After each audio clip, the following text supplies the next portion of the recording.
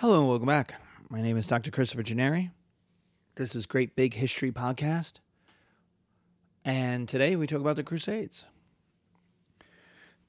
The Crusades are a period of time from around 1080 to 1300 or so where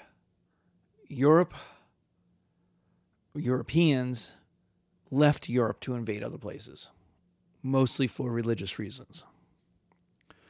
So in the world of 1000 AD, we've got the breakup of what was the Roman Empire. Western Europe is a mess. It's got the Holy Roman Empire in northern Italy and Germany. It's got a strong Frankish kingdom. Those two are at war. They're descended from two different lines of two lines from Charlemagne. There's a kingdom in Hungary from the Magyar invasions. There's an increasingly large kingdom in Poland. England is divided up into lots of little pieces. Scandinavia, the Vikings are raiding all along the coast. And what we have is two large empires in southeastern Europe. We have what's left of the Roman Empire, the Byzantine Empire. After Justinian and the conquests of Basil the Bulgar Slayer, who beat up and then convert the Slavs, the Bulgarians and the Slavs. And we have the Abbasid Caliphate based in Baghdad. We have a Fatimid Caliphate based out of Egypt. We have a third caliphate based in Spain. And each one of them are highly developed, highly civilized, highly urbanized.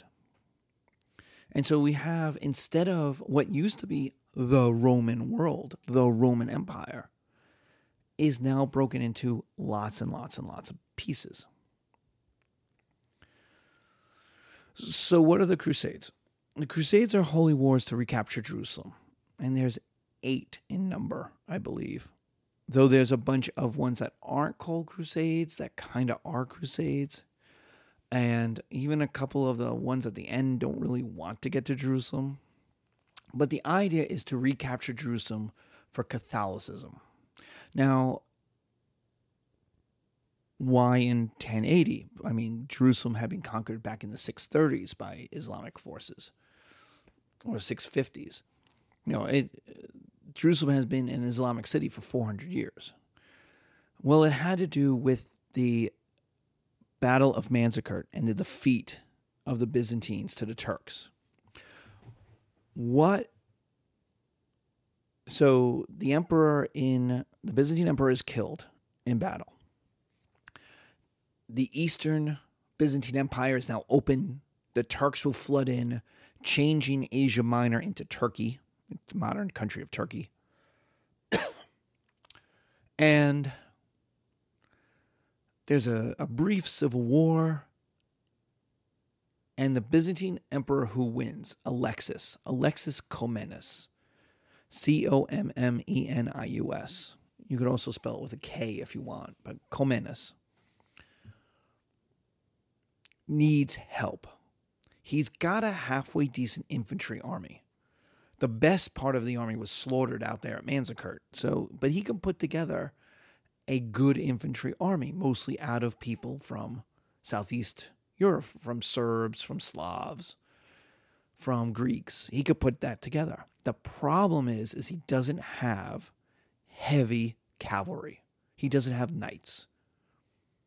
Those guys got obliterated at Manzikert, and the Turks took over the lands that produced those men, especially Armenia, Azerbaijan, the Caucasus regions, Georgia.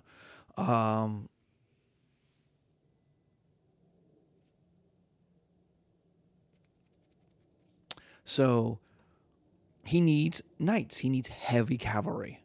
And who has heavy cavalry? Who has men on horses wearing armor with a sword or a lance? Western Europe does. And so what Alexis does is look at Western Europe and says, well, who can I call? He's an emperor. So he's looking for one guy who he can hire men from. The problem is that Western Europe is so decentralized by feudalism that there's really no one person you could ask. The best he figures is this Pope, the head of the Catholic Church, the head of Christianity in the West. So he calls up the Pope, says, hey, can I buy 5,000 to 10,000 knights? Now, the problem with asking the Pope is the Pope doesn't have an army. The Pope is a religious figure. He's got no authority in matters of an army. So he can't sell or hire. He can't give Komnenos what he wants. And yet the Turks, who are Muslim, are conquering in and are in danger. And so what the Pope does is say, okay, goes to the French, goes to the Franks, and see,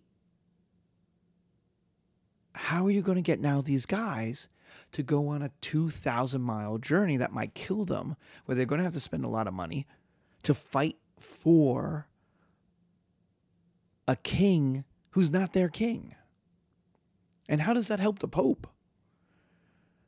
And what Urban does is transform it from a go hire yourself out and work for the Byzantine emperor to fight for God and get Jerusalem back. And by the way, and this is point 2, you'll get an indulgence. An indulgence is a ticket to heaven. It is do not pass go, do not collect $200. It is you get straight in. See, when you die, if you're a Christian, or Catholic especially, but if you're a Christian, when you die, you don't get into heaven. You got to be judged. You wait on a line at the pearly gates. You can see heaven from the line. And you wait. And then you get up to St. Peter, and St. Peter has a giant book called the Doomsday Book, because this is the book that, well, when Doomsday happens, we'll have everybody in it. The Doomsday Book. And it has everything you did in your life, good and bad. Now, if you have more good than bad, you get into heaven. If you're about equal, you stay in limbo. If you have more bad than good, you go to hell. Now, you have to understand something. You are going to heaven. Modern Christian cosmology says God forgives. Nothing you can do is really that bad. You get to go to heaven. Medieval cosmology was the opposite. You are a terrible, horrible, sinful person. And God is awesome. Why would God want to sully his awesome place with you?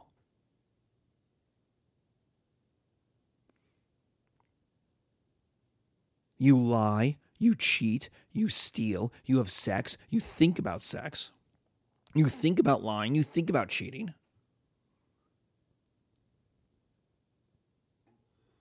Going to church helps. But look at Dante's Inferno. Who goes to hell? Everybody goes to hell. For everything. Because you people are terrible people who do horrible things. That is the medieval notion. You got to spend some time in hell. You got to burn off your sin. You got to repent for what you did. So the question is not, are you going to hell? The question is, how much time are you spending there? Hell, even babies end up in limbo. They don't even get to go to heaven right away.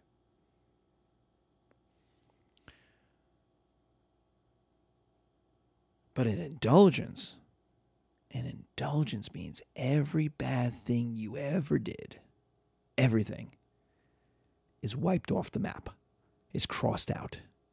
And for warriors, for professional warriors who spend most of their time beating up peasants, taking their money, maybe raping their daughters, this is manna. Manna from heaven. This is, you are never getting a better deal than this. You know how terrible you are. You know the awful bad stuff you've done. The priests tell you how terrible you are on Sundays. You do not live by the Beatitudes. And so the indulgence for warriors is huge. You mean I get to go on a trip and I get to beat people up. I get to be a soldier. And I get to go to heaven for that? And that brings us to 3. Who is going to be attracted to this? Violent guys. Religious guys are going to be, and violent guys are going to be. It is a violent outlet for those without land title or money. If you're like some second cousin of the Lord, you're not looking at inheriting anything. You got the name.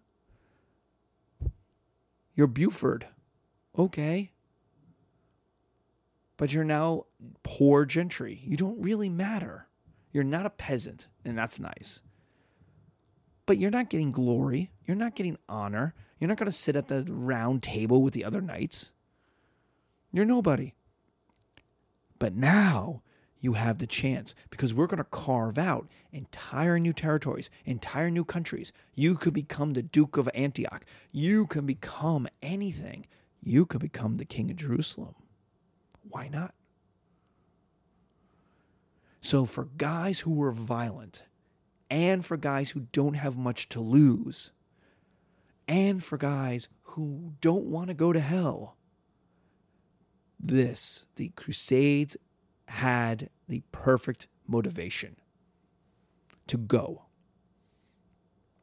And so what we get is an exhalation.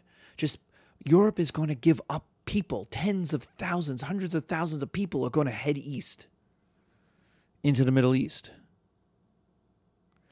Interestingly, not many Spanish. Not many Spanish knights go. French, lots. English, some. It's hard to get from England. German, plenty. But especially Southern French are going to go. Italians, sure, why not? They're going to be mostly merchants, but some will go. But not Spanish. Why? Well, because Spanish knights are fighting in Spain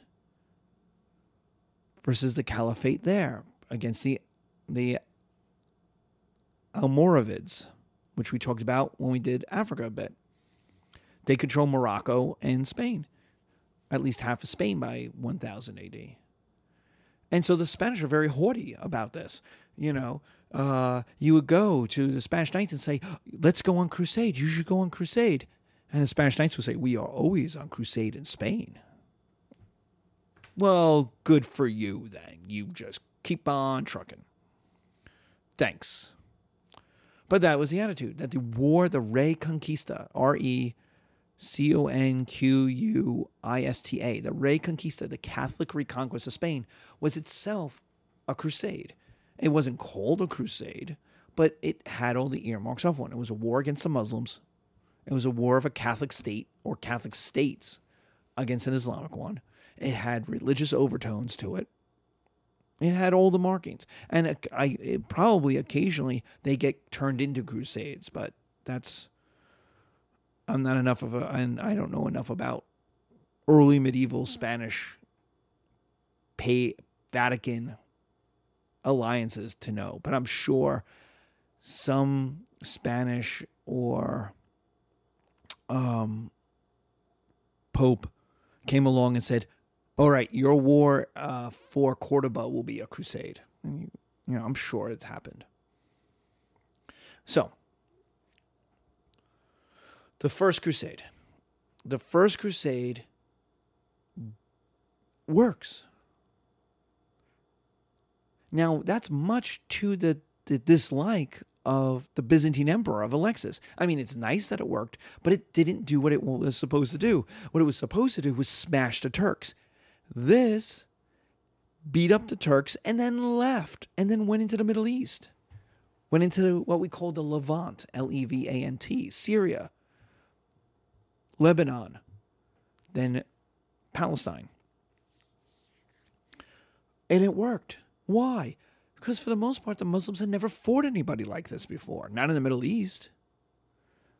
Giant men in a tin can on a horse. They were used to fighting men, swift, lightly armored, lightly armed horse troops. In come these guys. How do you kill them? The famous scimitar doesn't work against armor. The scimitar is a cutting. It's like a deli slicer.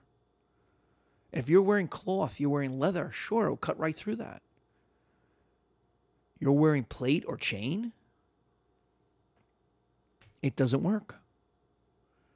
So the Crusaders had the ability to kill without being killed if they didn't do anything stupid, if they didn't get stuck in a trap, if they didn't go walking off into the desert and get surrounded. And the First Crusade doesn't. It captures Jerusalem, but the sack of Jerusalem is so violent, it murders everybody. Jews, Muslims, fellow Christians. It was a city maybe of 20 or 30,000 people. It's emptied. The stories that people write about the sack of Jerusalem at the time, blood flowing like rivers through the streets, butchering entire families in their homes and then claiming it for yours, and then going to church in blood-stained armor. The Byzantines and the Arabs did not fight wars this way. This was totally new, and this was totally toxic. It showed that religion could be a motivating factor, yes, but it was also a devastatingly violent act as well. The sack of Jerusalem is also going to be the black stain on the Crusaders. It's going to be the proof for Muslims that we have to kick these guys out, that Christians are, or at least Catholics are, uncivilized, that they're the barbarians. They're the violent ones.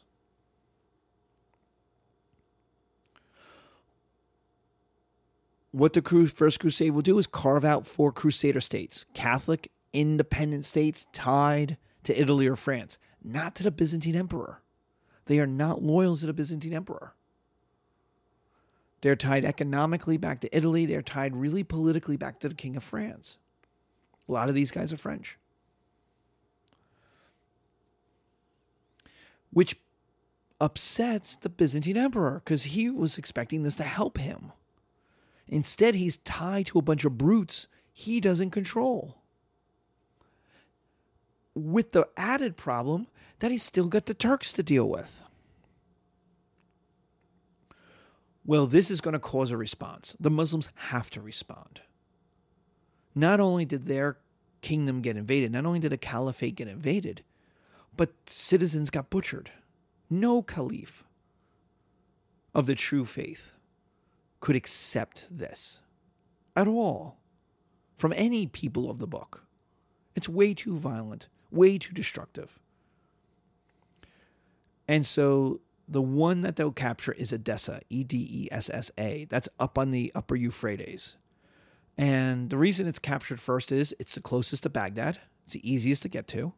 It's on the Caliph side of the Euphrates. So it was stupid to kind of have taken it. It was done for political, not military or economic reasons. The Norman Knights, who are French, but by these guys had actually conquered Sicily, creating the kingdom of the two Sicilies, Napoli and Sicily.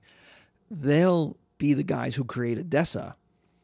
And they didn't want to be told what to do by any of the other guys. And so they said, well, we'll just conquer ourselves a kingdom. And so they marched across the Euphrates, conquered the city of Edessa, and said, poof, we got a kingdom. It's ours. The problem with Edessa is no one could defend it. The Byzantines couldn't help you out. It was across the Tarsus Mountains. It was too far away from Antioch. It was too far away from the sea, from Italy. It couldn't get reinforcements. And it was vulnerable to Baghdad. And eventually an army marched up and smashed it.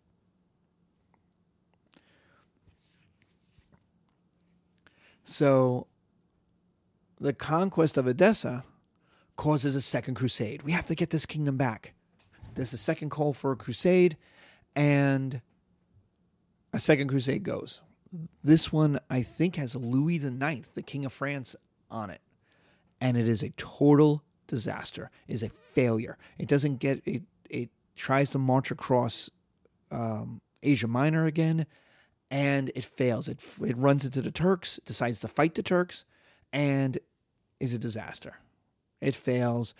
Louis goes back to Europe, where his wife is so kind of humiliated by him that she refuses to have adult relations with him until he redeems himself. He redeems his honor. So he'll set off on a crusade, another crusade that will be itself a complete failure, and he'll get killed while on this crusade. It's not one of our canonical ones. He basically goes out to reclaim his honor and fails, gets crushed. So the Second Crusade is a failure. All of this gives rise to a guy called Saladin. Saladin is the great hero of the Islamic resurgence. He's a Kurd. He's not an Arab. And what he will do is unify Iraq, Baghdad, and Egypt in order to counter the Crusaders. Now, he had a general, Nur ad-Din, who was his mentor, who actually went a long way in doing this, but he will put the finishing touches on the reconquest, the reunification of Baghdad and Egypt. And that meant trouble. And that means trouble for Jerusalem. The goal is Jerusalem. And what Saladin does is lure a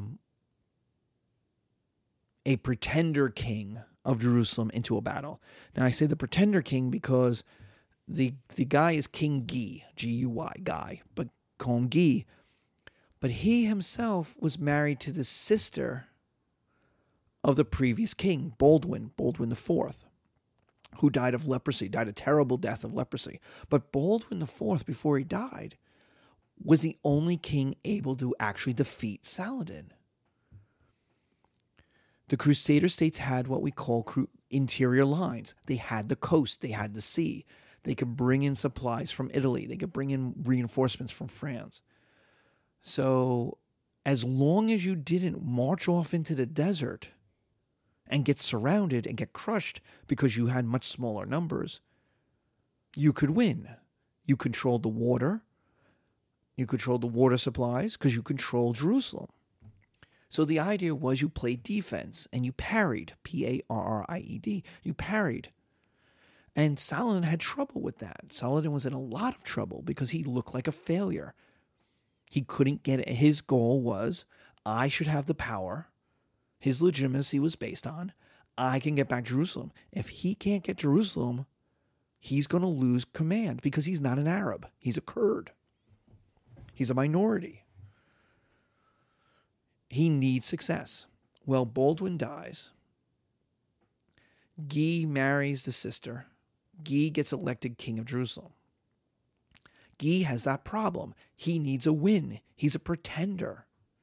The only reason he's king is because he's married to a girl. So he needs to get these manly man knights to accept him as king, to follow him as king. So he needs a battlefield victory.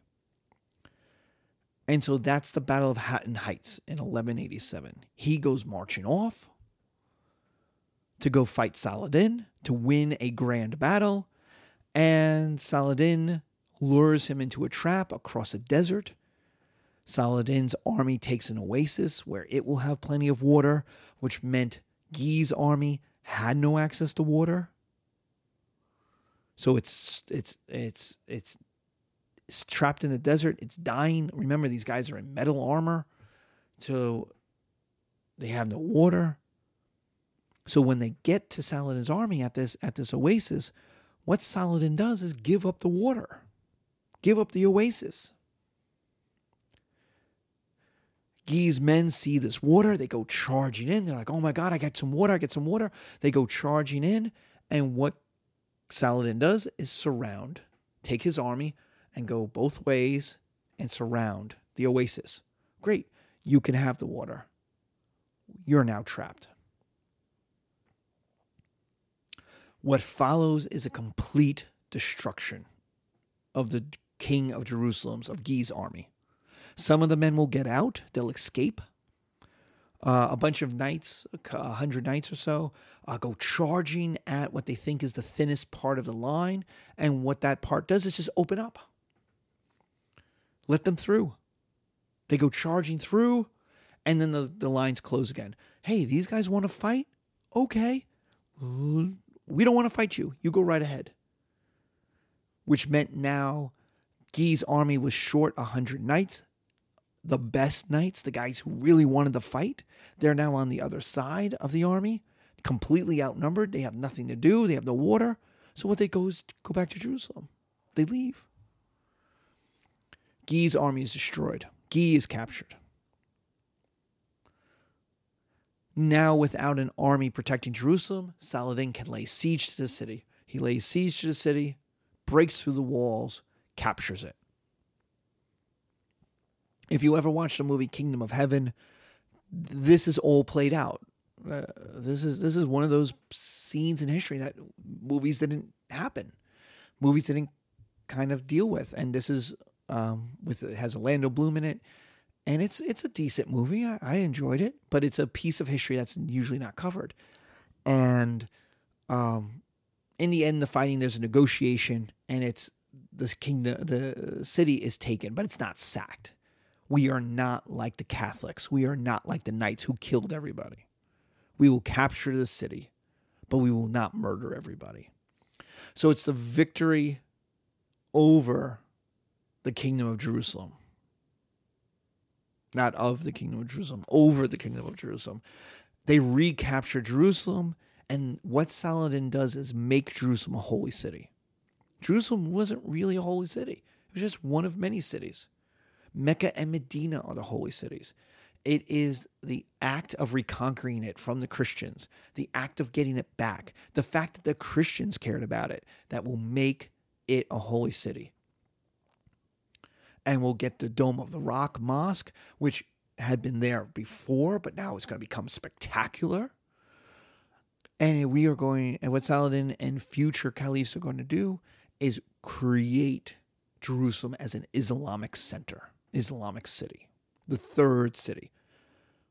Now remember, that only lasts until the Turks win. The Turks make Constantinople, Istanbul, an Islamic center. The Turks don't really care about Jerusalem. It's a city out in the middle of a desert, out in the middle of nowhere. We can retcon that Muhammad went there, but it's not really dealt with. It's not important. Mecca and Medina are the important cities. But the idea that Jerusalem is a Muslim city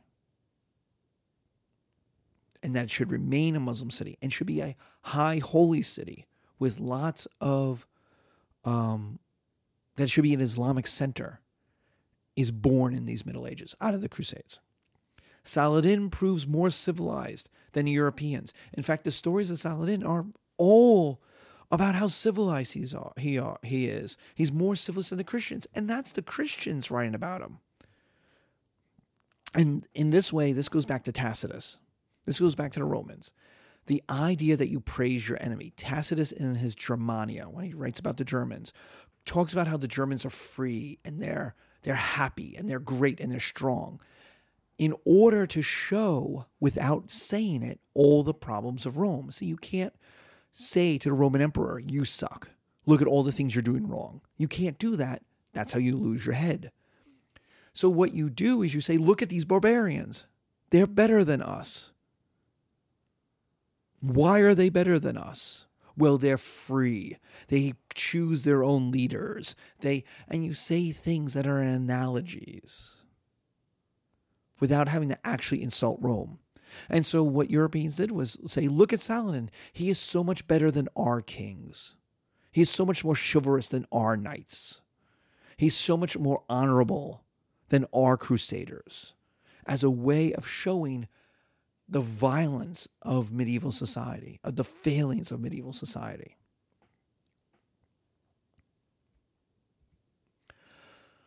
The conquest of Jerusalem by Saladin causes the Third Crusade. Immediately, the bells ring out. This is the Crusade of the Three Kings. Everybody who's anybody wants to be on this. This is the all-star crusade. The kings of England, France, and Germany are on the move. And it's a failure. Why is it a failure? Because all of these kings had beefs with each other. The emperor in Germany did not get along with the king of France. The king of France did not get along with the king of England. In fact, the king of England was the vassal of the king of France. The king of England's supposed to do what the king of France says. But the king of England is Richard the Lionheart, Richard I, the manliest man in all of Europe. He ain't taking orders from nobody. And so the kings fought with each other instead of fighting Saladin. And then they took their beefs back home. Richard and Philip will get into a fight. Richard's the king of England. Philip is the king of France. They'll get into a fight, and Richard will beat the beep out of him. And Philip will do what any boy with the basketball on the court does. He takes his ball and goes home. And then what he does, he invades Richard's lands. That happened to be in northern France, of what we call northern France, Normandy. But he invades England's lands, which means Richard has to go back. He can't capture Jerusalem. He's got to go back and defend England from his one-time ally, now his rival, Philip. So this is a giant mess. Oh, the emperor of Germany, that's Frederick Barbarossa, which I believe means red-bearded. Barbarossa. You may have heard of Barbarossa because that's the name for the invasion of Russia by the Nazis during World War II. Operation Barbarossa. Barbarossa was probably the best king. He had the best army. He had been king for 20-odd years, emperor for some 20-odd years. He beats up lots of people. He's good at this. The problem is, he died. He drowned in a river in Asia Minor. An angry turtle upset his horse. He got thrown off. He was in armor. So if you want to invade Jerusalem, be careful of angry turtles. So he dies an ignominious death. His army immediately breaks up and goes back to Germany to go fight among themselves in a civil war. And because different dukes want to be the new emperor. And so everyone took their beefs with them. In a way, the Crusades were supposed to be. I doubt they thought of it this way. They couldn't have thought of it this way, but I think of it this way.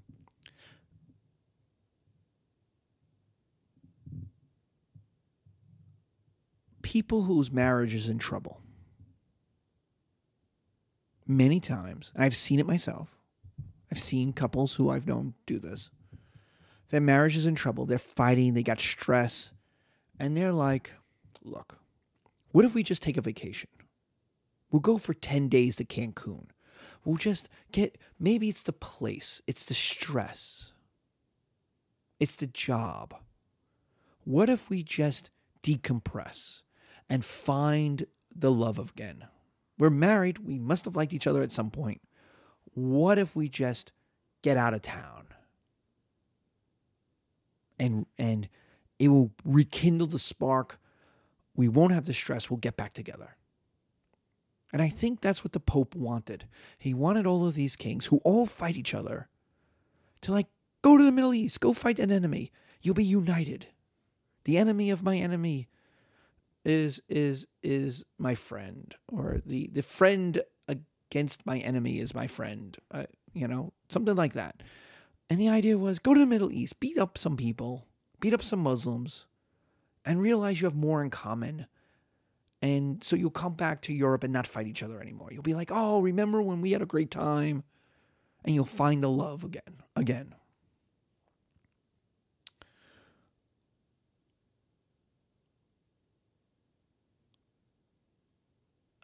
If you have seen this, maybe you've seen something different. But I've seen it, and it's never worked. And the reason it's never worked is because of the Third Crusade. Because they don't leave their problems back home. They take them with them on that vacation.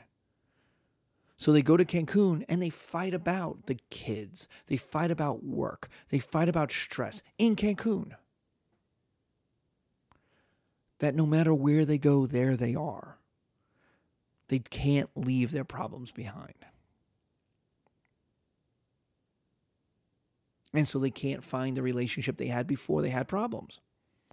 And that is England, and that is France, and that is Germany. They can't do it. They go to the Middle East, and they come home, and they get divorced. They break up. They fight even more. Because now you know the Hail Mary didn't even work. So why even try it? That leads us to our Fourth Crusade in 1204. Which is the last one we're going to talk about, because it's the last one that really matters. The Fourth Crusade in 1204 doesn't even go to Jerusalem, doesn't even get there. It sacks Constantinople.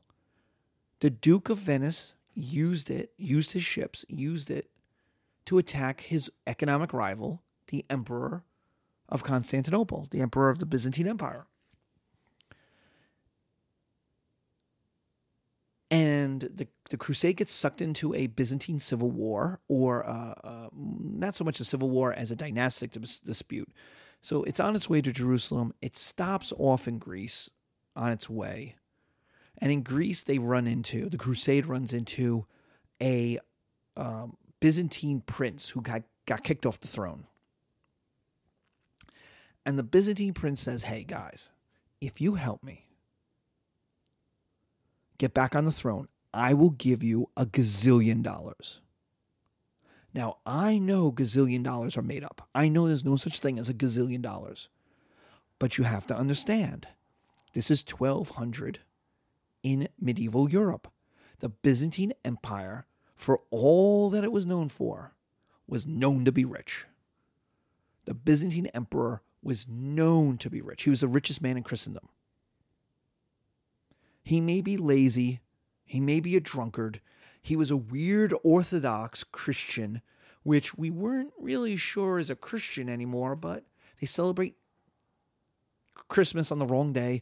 They celebrate Easter on the wrong day.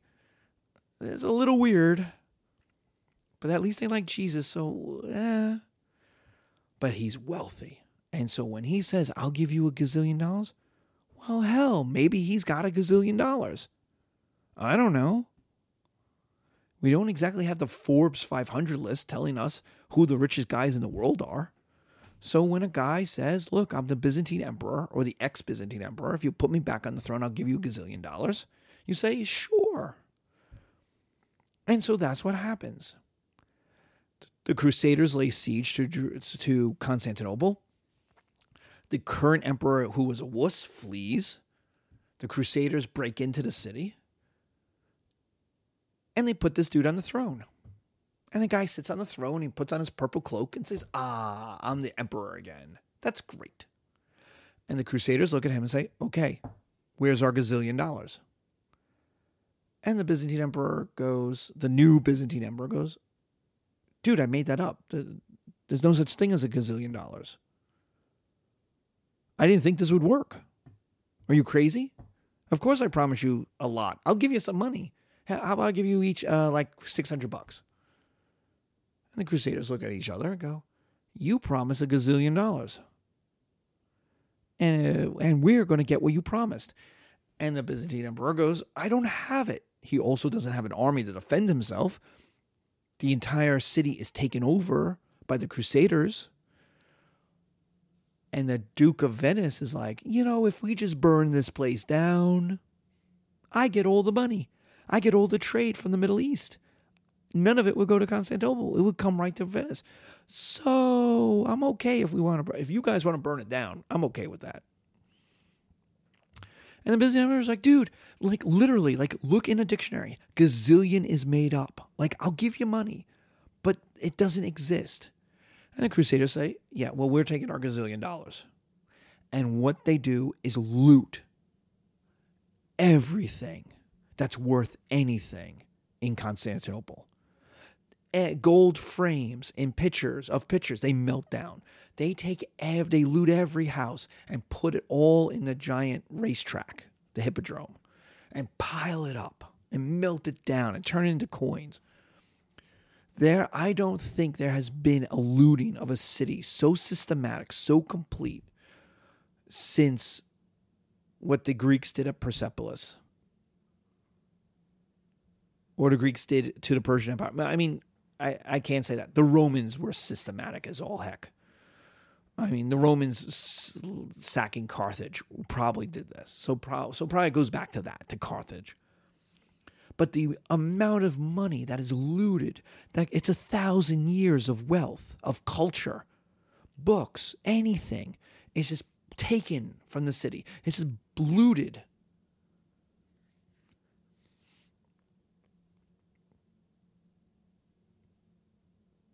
And what was the justification? That Orthodox Christians are not real Christians. Because remember, the crusade was for Christianity. Well, the idea is these Orthodox guys, they're not real Christians. Catholics are Christian. You people aren't. And what this does is crack Europe in half. It cracks Europe between a Catholic West and a Orthodox East. And that is still the line between Western and Eastern Europe. Make no mistake, that's the line more or less during the Cold War. That's the line now. When someone talks about Eastern Europe, they are talking about the Orthodox Slavic East versus the Germanic-speaking or Latin-speaking Catholic West. Now, you may go, well, wait, whoa. I'm a Protestant. Yeah, that means you're a protester to Catholicism. You're Catholic. That changed. I had a professor in college who was Lutheran, and she was a Russian historian, and she loved to tell the story of how she was doing research when she was during the Soviet Union. She was doing research back in the 70s, and an old woman, an old grandmother, she was having dinner with this old grandmother with his family, and there was the grandmother who said, "Oh, what church do you go to, dear?" And she goes, "Well, I'm Lutheran." And the grandmother asked, "What does it feel like to be a heretic of a heretic? To be so wrong?" Because the Orthodox are the true faith, and the Catholics broke away from the Orthodox. But the Protestants broke away from the Catholics, so they're doubly wrong. If the Catholics are wrong, Protestants are doubly wrong. They're further away from Orthodox. But that division, which starts around in the 700s, is irredeemable after 1204. The two sides don't even talk to each other. I mean, except maybe the most recent of recent pasts has the Pope and a Patriarch talk to each other. What this does is weaken the Byzantine Empire. I mean, this is fatal to the Byzantine Empire. With no money, they can buy no armies. With no armies, they can't defend themselves from the Turks. And in 1453, the Turks take Constantinople and they burst into southeastern Europe. I mean, they actually burst into southeastern Europe in the 1300s, smash the Serbs, smash the Bulgarians, take over southeastern Europe, then turn and capture Constantinople. And in 1453, the last vestige of the Roman Empire on earth is extinguished by the cannons of the Turks. And they were left, Constantinople was left to be captured by the Muslims by the Catholic West. The Germans, the Italians, the French didn't come to their help. They didn't care. Western Europe was modern, and this Byzantine thing, this Orthodox thing, that was medieval. That was the past. So we didn't care. So what are our results? First, Islamic states convert non-Muslims. They hadn't been doing that before because Muslims weren't expected to pay taxes. But non-Muslims could stay non-Muslims if they paid a tax. A head tax, a religious tax. And so there's not a lot of conversion. Elites convert in order to remain elites. But for the most part, most people don't convert. The peasantry doesn't convert. There was maybe the hope that the Byzantine king would come back and help them. But there was also the idea that we didn't have to. You paid your tax and you got to go to church. Okay, this is not a big deal. This wasn't a problem. Afterwards, the caliphates are going to convert. You have to become Muslim. Why? Because they were worried the Crusaders would come back. And they didn't want a fifth column. They didn't want there to be Christians in the Middle East that could help them. So the idea is now you have to convert. You can't stay a Christian anymore. And the Middle East goes from 85% Christian to 2% Christian. Now, the thing that helps that happens is that basically the Christians of the Middle East looked at the failure of the Crusades and said, made a bet. And their bet was the Byzantine Empire is collapsing.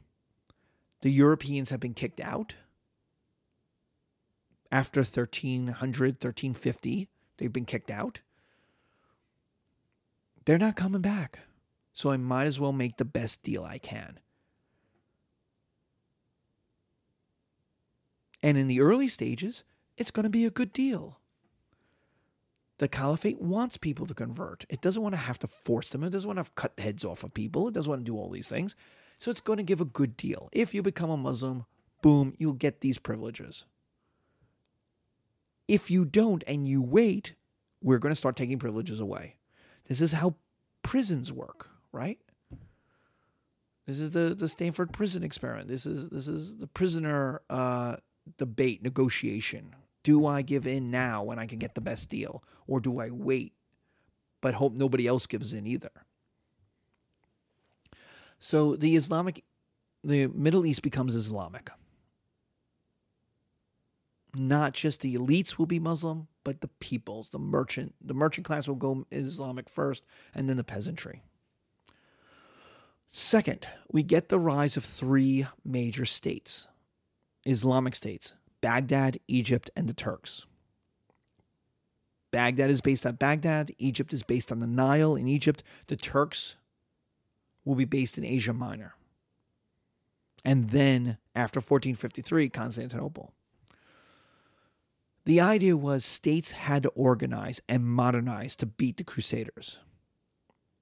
Now, I know I told you about Saladin and how he united Baghdad and Egypt, but what will happen is Genghis Khan will show up. The Mongols will show up and smash in 1258, absolutely smash Baghdad. And that will crack Egypt and Baghdad into pieces again. But the idea was to beat the Crusaders, you had to modernize. You had to create a state.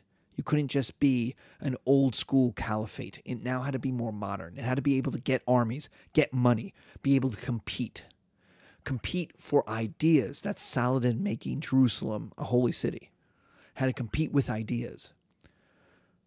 And so you get these big three. And these big three have been the big three since Babylon. It was Babylon, Egypt, and the Hittites. The Hittites get replaced by the Assyrians, Egypt, Babylon. You get the Persians. And it's Persia, Greece, Egypt. Then you get the Macedonians who conquer everything. Alexander conquers everything, and then his empire splits up. And how does it split up into? Antioch, Egypt, and Greece. So this triangle of the Middle East has existed for as long as there have been an Egypt, a Babylon, and a Asia Minor, since 4000 BC or so. So it's not a surprise that in the 1400s, that's what's created. The breaks up into these three parts. In 1453, the Turks capture Constantinople, which isn't as big of a deal because Constantinople was a wreck, but it gives them an anchor. It anchors them to, it connects their two parts, Europe, Southeastern Europe, and Asia Minor. It gives them an imperial capital. It gives them what they didn't have before, which was respect. They had a real city. Like, Egypt is rich. Egypt has the Nile. It's a real country. It's old. Baghdad is Baghdad. Baghdad is the largest Islamic city in the world. How do you compete with that? Well, you got to get your own. You got to get your own city. If you don't have a giant river, which Asia Minor doesn't, you're going to need to have a big city. And so they capture Constantinople. In 1516, the Turks capture Egypt and Damascus. So they capture their Syrian competition and then invade and capture Egypt. In 1534, they march down the Tigris and the Euphrates and capture Baghdad, which had been sacked in 1258. And so it wasn't really in this competition, so you could let it go. So Egypt, to capture Baghdad, you smash Egypt first and then go back up, go down the coast, go down the river, capture Baghdad. It's not important since it's not important. What that does is by 1534 leaves the Turks having united the Islamic world. They're not Arabs, and that's going to be a big deal. But the caliphate will be in Constantinople, not in Baghdad, not in Mecca. It will not be an Arab. It will be a Turk. And so the Islamic world is ruled by a converted people, a nomadic people who have settled down in Asia Minor. That's a little embarrassing if you're an Arab. It's good if you're a Muslim. If you're a Muslim, the Islamic world is now unified again. It's strong again. It has a leader again. But if you're an Arab, you look at this and go, why do these guys get to run the show? We're the chosen people. Muhammad was an Arab. Muhammad wasn't a Turk. And so there's an embarrassment, a humiliation that's always attached to this that Europeans will use in 1917, T.E. Lawrence and Europeans, British during the First World War, to break the Arab world away from the Islamic world, from the Turkish world, to break up the Turkish Empire. 3, Jerusalem becomes a holy city. And the goal of the Islamic conquest was to regain it and to retain it.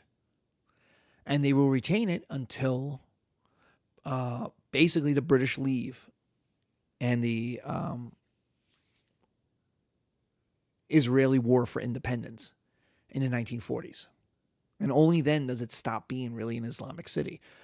East Jerusalem still today, in 2017, is still Islamic. So, and the thought is if there's ever going to be a Palestinian country, that East Jerusalem will be part of their capital. That the West Bank is still majority Islamic, Muslim people. Even as late as 1900, less than 10% of the people in Palestine were Jews, were Hebrews. And so Jerusalem has this effect that it's an important city. It's why there is the wars between the Arab, when I was a kid, we called them the Arab-Israeli wars, the 5 wars, 48, 56, 68, and 72. 1, 2, 3, 4, plus then the intifadas, the wars, the terrorism, Hezbollah, Hamas, and the uprisings of Muslim Palestinians in the late 70s and the 80s into the 90s. a lot of it is political, some of it is economic, but there's always this idea that Jerusalem is ours. Jerusalem should be ours. That Jerusalem is an Islamic city. For the Byzantine Empire, the Crusades are a disaster. It leads them to be weaker. Eventually, they're abandoned by the West. They're seen as some decadent, sick cousin that no one likes. There's no union between Catholics and Orthodox. There's no unity. Without that, there's no unity in Europe. And the idea of a unified Roman Empire will never happen again. There was always this dream after the Battle of Adrianople, when the Roman Empire cracked into two, there's always the idea that it should come back together.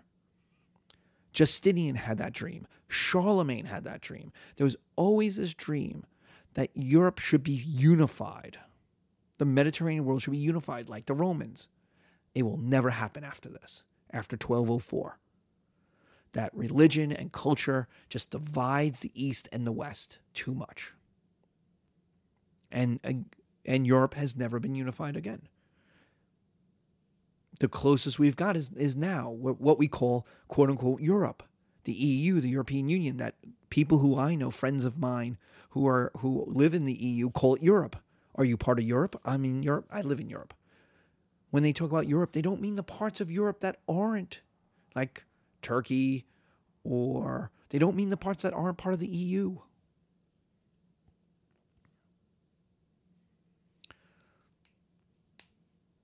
So there's an attempt to unify Europe again, but not real. But the EU is really an economic unity.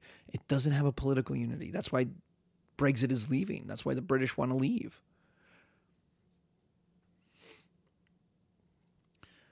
So with no money, the Byzantine Empire had no defense versus the Turks. They lose their empire. They lose their trade.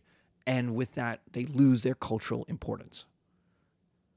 And they are swept off of history, sadly. Dramatically, but sadly. More warfare. In Western Europe, we have more warfare between European kings and their lords. The kings become more powerful as this time goes on because they're able to levy taxes. And some of these taxes were levied so that they could go on crusade. They're able to levy taxes. With taxes come armies, plus the industry to support those armies. Those armies are then turned on their lords. Oh, you want to fight against me? Look at what I got. I took this army to the Middle East. I got it bloodied up. I got it experienced. And now I'm going to use it against you, lords. They defeat the lords and they create powerful states. This is especially true in France.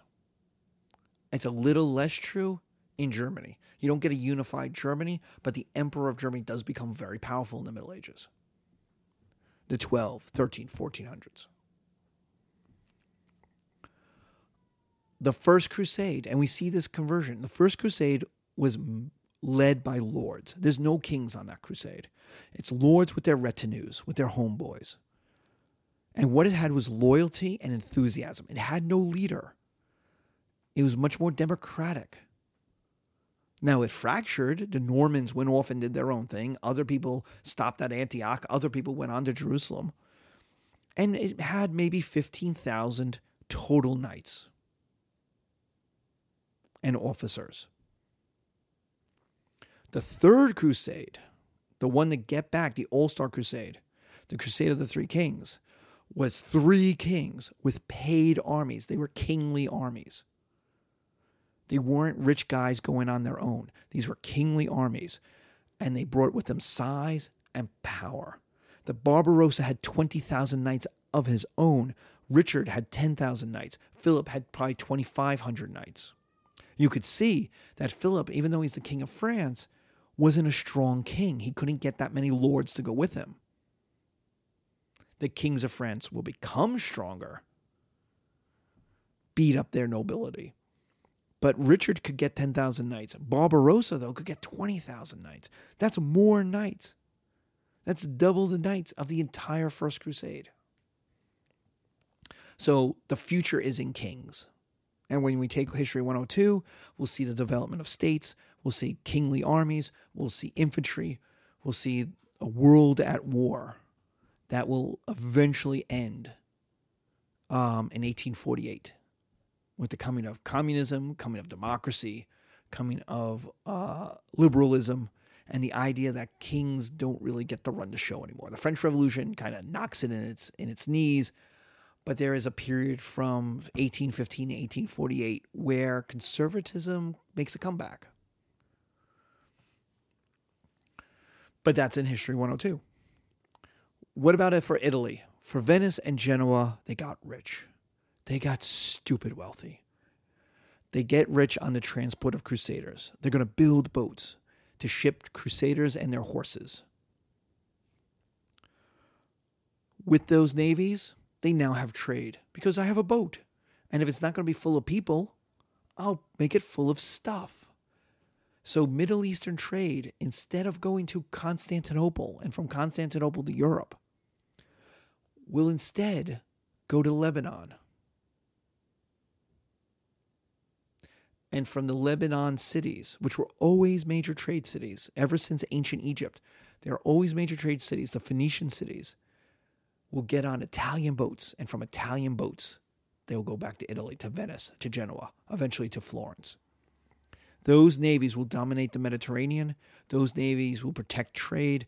Those navies are going to make them rich so that Venice and Genoa and the other trade cities of Italy are going to get rich on the exotic trade, on the Silk Road trade, on the Mongolian trade.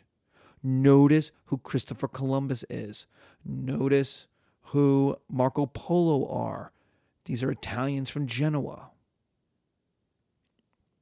Marco Polo going to go all the way to China.